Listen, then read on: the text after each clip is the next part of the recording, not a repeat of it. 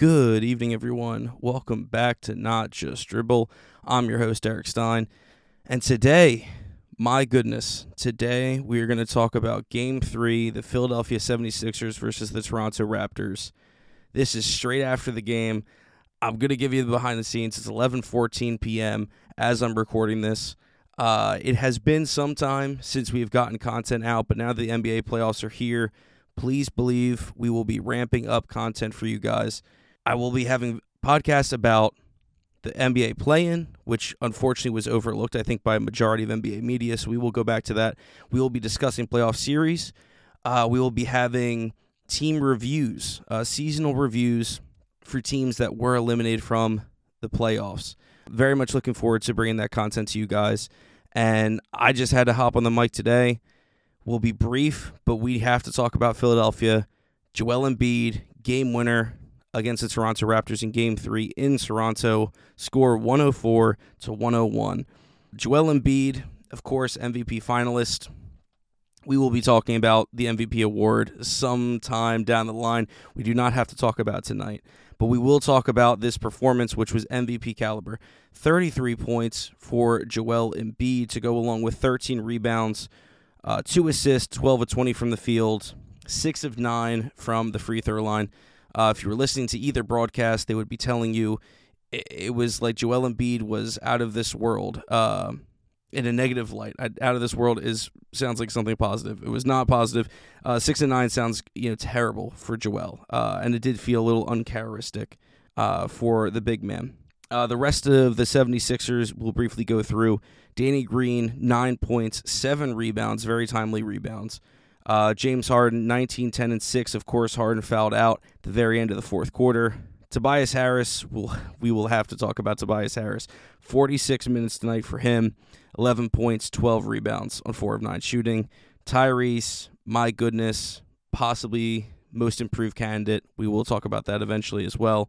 19 points for Maxey on 47 minutes. My goodness, those legs must be tired.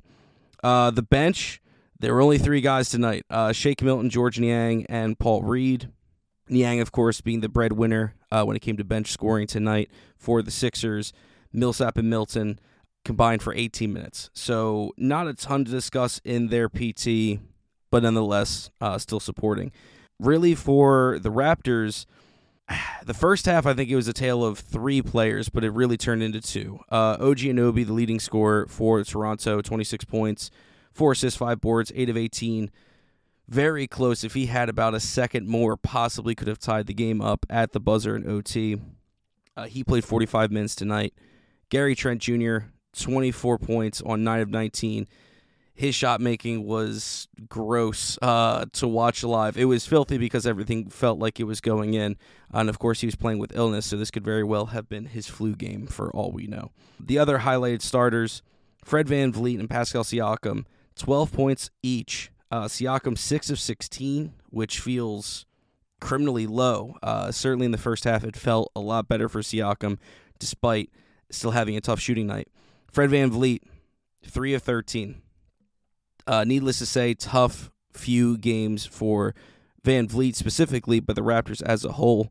Precious Achiuwa off the bench gave them 20 points. Now, we will talk about the critically missed free throws at the end of the game, but that's terrific production considering the bench consisted of Chris Boucher, who only gave you 3 points. Malachi Flynn, only zero points. My goodness. You can tell that this is very much an improv podcast, and I will be releasing it as such. Malachi Flynn did not score in this game, and former Sixer Thaddeus Young, 2 points on 1 shot for 5 minutes of PT. I want to talk about this game at large because in seasons past, this is the perfect trap game for Philadelphia. You're up 2-0 in the series. You're feeling really good. You finally jet over to your opponent's home court. First quarter is a pretty miserable experience. 19 points for Philadelphia in that first quarter, 29 for Toronto. The crowd, honestly, might have been the most impactful player. Very active. Toronto has dedicated fans. There's no disputing that. And we could complain possibly about the calls. I personally can't, knowing that the Sixers in the first 2 games got the benefit of the doubt on some of those calls. Joel Embiid and James Harden, of course, are unfortunately and I think wrongfully recognized as free throw merchants. That is the common terminology for their play styles. In this game, that simply was not the case. But regardless, Toronto came out firing, felt very hot. But only a 10-point deficit actually made me feel a little bit relieved. As a longtime Sixers fan, I was under the impression this would be like a 15-point lead or something that would get away. In the second quarter, Joel Embiid still struggling. I believe only finished with 5 points in that first half. And it was a kind of a balancing act to stay with it. It was a bit of Tobias Harris, a bit of Maxey. James Harden finished with 19 points, as I said, as well as assisting. So it was a team effort, to say the least. Finish up 27 points each team going into halftime. And at this point, I'm feeling pretty good. This is still a very much up-in-the-air game. Toronto does have momentum, but this isn't a game that has gotten away. And the Sixers' dreaded third quarters did not make an appearance in this one. 21 points for the Sixers in the third. 18 of them were thanks to Joel Embiid. Toronto only managed 20 points 19 points in the third quarter, 28 points for the Sixers in the third. Joel did have 18 of those points in the third. Really changed, I think, the tempo of the game because it felt like Toronto knew they were letting it get away from them, and even though they were still in striking distance, it never felt like Toronto's offense found its footing, which leads to the fourth quarter, of course.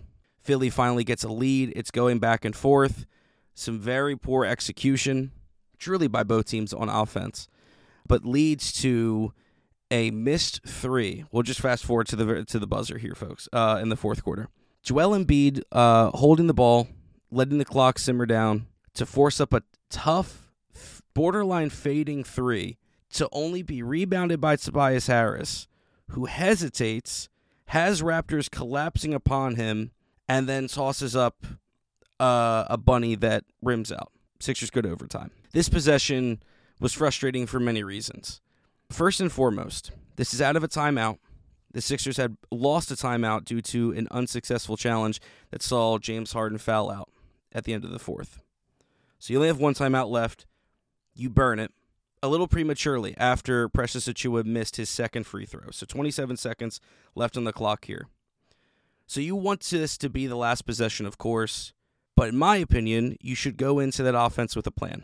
Come out of timeout, they advance the ball. Get the ball in initially to Maxey, basically treading water near the top of the key to have a post-up. And again, post-up is kind of in quotations here because this is essentially just dropping it in above the free throw line to Joel, who backs up into the left wing and is hugging the out of bounds on this side. And while I understood that you were settling for the last shot, Pascal Siakam at this point has 5 fouls. And Toronto has not been able to truly slow down Joel Embiid in this series. The game one, the free throw line is where Joel Embiid lived, which goes to show that he was still impactful on that end. For the final shot to be a three-pointer was frustrating. Again, this is the fourth quarter we are referring to. It was frustrating because not taking the defender off the dribble, knowing that with the length and size, you're going to get a decent look with the possibility of getting fouled.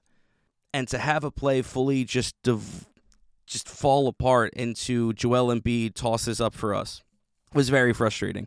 Coming out of a timeout, having the full possession, for a Doc Rivers team to not have a play coming out of timeout, unfortunately was not a surprise, but nonetheless frustrating. Tobias Harris, of course, misses the bunny. In the grand scheme of things, I was upset at a missed layup. I believe Fred VanVleet did foul Tobias Harris on that initial rebound. I believe he was going for the ball and came across his forearm. Again, it doesn't change the outcome of the game completely. It is just something of note. Tobias Harris still should make that layup. Nonetheless, it misses. We go to overtime. And overtime was a doozy. We saw Tyrese Maxey score almost immediately off the tip with a reverse layup. And his legs just looked as fresh as ever, as fresh as tip-off. So, thankfully, Tyrese Maxey has his youth because 47 minutes a night, for anyone is simply not easy. And even though this was his worst three-point shooting performance in the postseason, in this hopefully young postseason, 1 of 5 tonight, he was still very impactful with his spacing, and his quickness and mobility helps prevent even more stagnation in this Sixers offense. Toronto, I do want to focus on for a moment here. Of course, the Precious Achiuwa missed free throws will probably be the highlight, or low light, I should say, for the Raptors in hindsight. But I think the half-court offense for Toronto left a lot to be desired as well. I thought there was a little too much isolation around the top of the key with Fred VanVleet trying to lead and dish out the ball. There wasn't a ton of traditional pick and roll, and I found that odd because VanVleet was getting a decent step, whether that be on Maxey or Harden or Danny Green on a switch. He was getting initial penetration, but with a Paul Reed occasionally and mostly Joel Embiid looming in the paint, Joel Embiid, of course, playing drop coverage per usual, he was not going to go up for the layup or a floater, knowing that would most likely be rejected or be factored by Joel Embiid's presence. But to not run a pick and roll to get either a Siakam, who I think really exceeds as a roller, a Nobi, who was finishing quite well, a Precious Achiuwa, or a Kem Birch, who almost exclusively feast on rolls, despite Achiuwa's three-point prowess increasing, certainly playing the Sixers, I thought was peculiar. I thought the first half saw a lot of Gary Trent Jr. and Siakam hitting tough mid-range shots, which was good for Toronto because Philadelphia was struggling and their defense was terrific. But to not diversify that in the second half, I think was a disservice to the Toronto team. And as much as I like Nick Nurse as a head coach, Toronto fans are frustrated, and I completely understand. Just to bear in mind here, Toronto had 10 turnovers in this game, which I think was better than the previous two games. Uncharacteristically, they were turning over the ball a decent amount in the first two games. The Sixers in this one, who I believe coming into this game had 10 turnovers, between the two games had 22. 22 turnovers for Philadelphia. In a regular season game, that often is essentially a forfeit. That is essentially a loss for any NBA team to have 22 turnovers. That discrepancy was brutal. And at the first half, I'm just gonna dive back into Twitter here to just to go over my analysis mid game. And at the end of the first half, at halftime, I said, for the Sixers, turnovers and rebounding are the killers. And to my surprise, because I was not checking the stats in the second half, I was too engrossed, the Sixers finished the game tied with Toronto with 9 offensive rebounds apiece.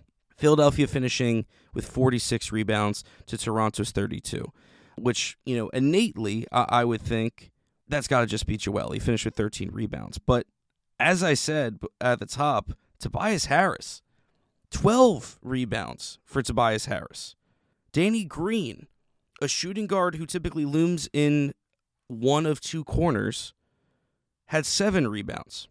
James Harden, who we know is not exactly a Russell Westbrook in terms of a triple-double threat, but averages a good amount of rebounds prior to this, average 5.5. He had 6 in this game before the foul out.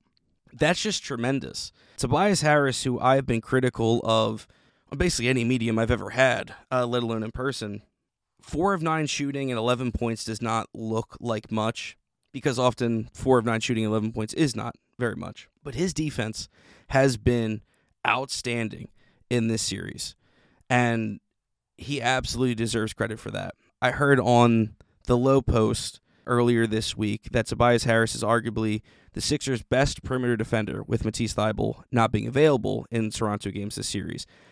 And I took a step back and I thought to myself, yikes, could you imagine? Thinking about Danny Green has taken a step back on the defensive end this season. And I thought to myself, my goodness, yeah, Tobias is the one who's normally forced to switch in a lot of situations, but he plays power forward for this team. Really nothing else. So having a power forward being your best perimeter defender is a scary proposition and sounding, at least, for any NBA team.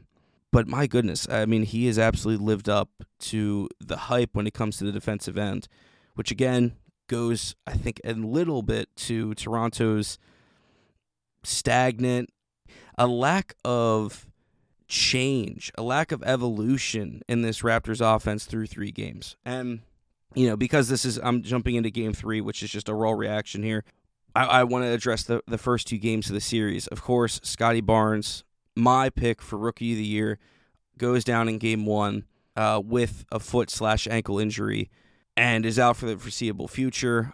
We hope that he could return potentially in a future game. Of course, with the series being 3-0, 1 game to go in Toronto, he may not come back to the court, which is very unfortunate because Scotty is a pleasure to watch truly anytime he's on the court. I've heard Scotty compared to Magic Johnson and Draymond Green, which sounds obviously, and you're right for assuming, insane.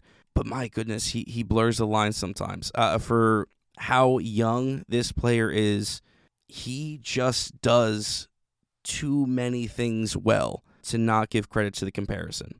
Scotty Barnes truly is, I think, in a lot of ways, the future of what the NBA could look like. He doesn't quite have the pure athleticism or freight trainness of a LeBron, and not quite the same finesse as Magic, but he kind of blurs the lines a little bit. His passing acumen is terrific. He knows where to go with the ball. He's not afraid to get fancy, especially on the break. And, on the other side of things, where Magic lacked, of course, was on the defensive end. Scotty does everything well. I mean, this is a player who legitimately can guard 1 through 5. As great as that player is, he unfortunately is not in this series, which is a big factor. And a lot of, people, experts and amateurs have said that the series is over because without his presence, Toronto could not hope to win, which is unfortunate. With that said, they do have some talent here. Toronto does still have some talent here that just has not held up. And that, starts with Pascal Siakam and Fred VanVleet. And I think we will be having a very interesting conversation, especially in the offseason, talking about the Toronto Raptors and what I think their future can and should hold. Because there is still promise here, especially with Scotty, who I think I just gave pretty good praise about.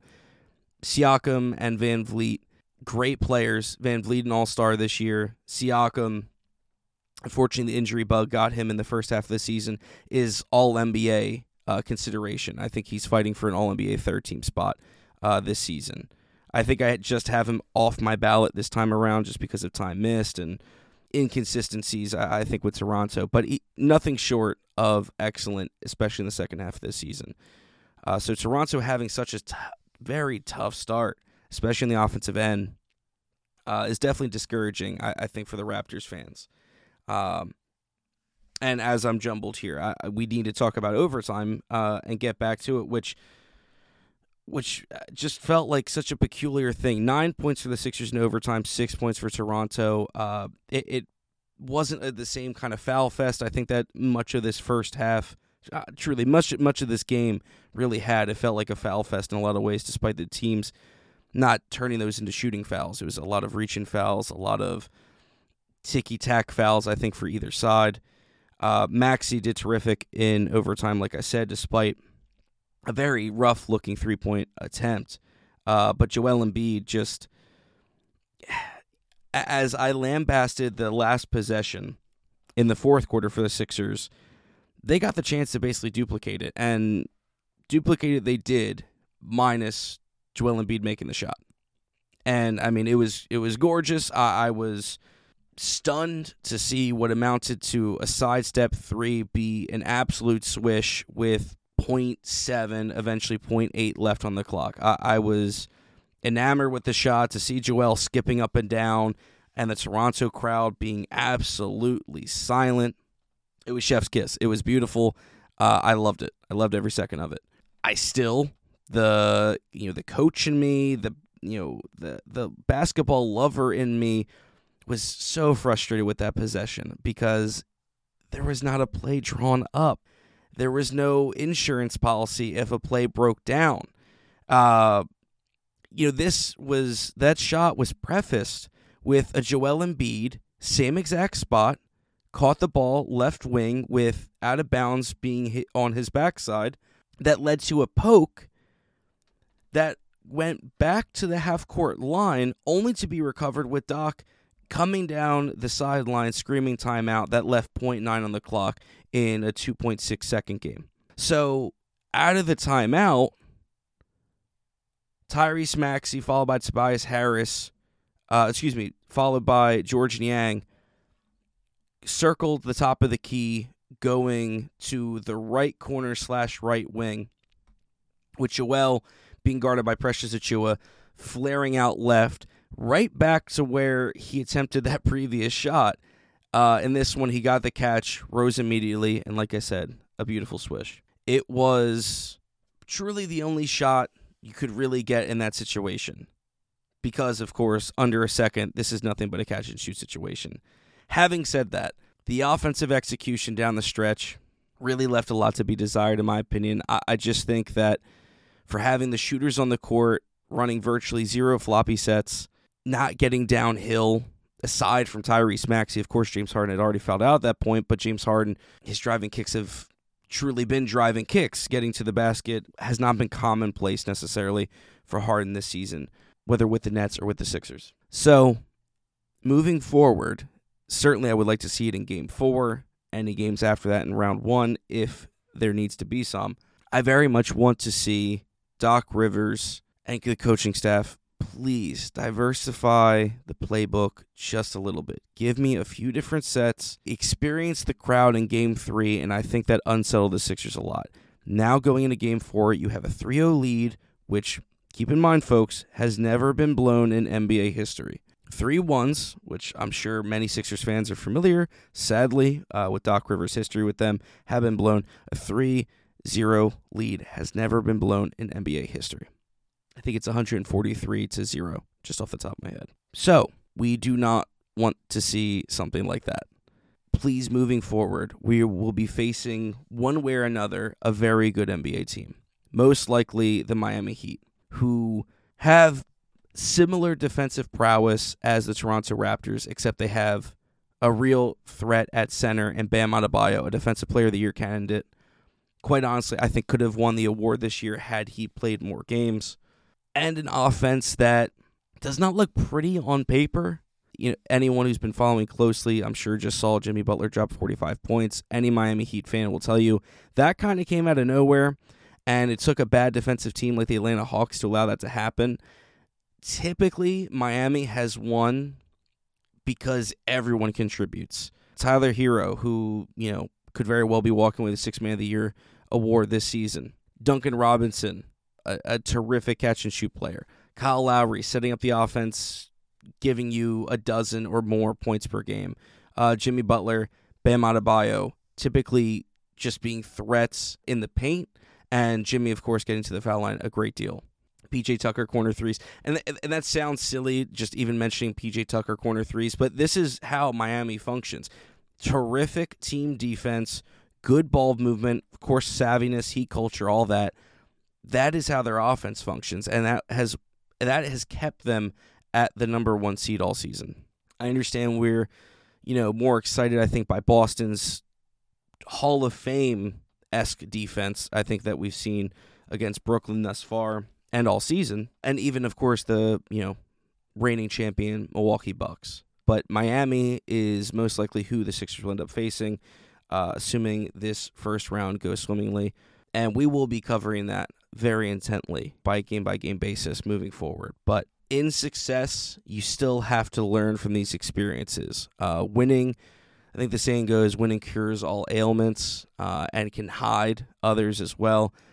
I want to bask in this win, enjoy this win. Of course, this shot is being compared to Kawhi's 2019 dagger. As much as the fan in me is appreciating the moment, I know this team has higher aspirations and should have higher aspirations. We need to be thinking about that as well. And that means never settling, continually try to improve and move forward. And I very much look forward to that. Toronto, even if this series ends in a sweep, should be recognized as a good opponent. I think they've had a lot of bad luck, whether it be health, whether it be short-staffed, whether it be tough shooting performances, the whole nine. still a very good opponent, and only better opponents moving forward. So, in conclusion, Toronto, thank you for a great game. Sixers, thank you for a great game and performance. Everyone have a good one. Thank you for tuning in to Not Just Dribble. We'll see you in the next one.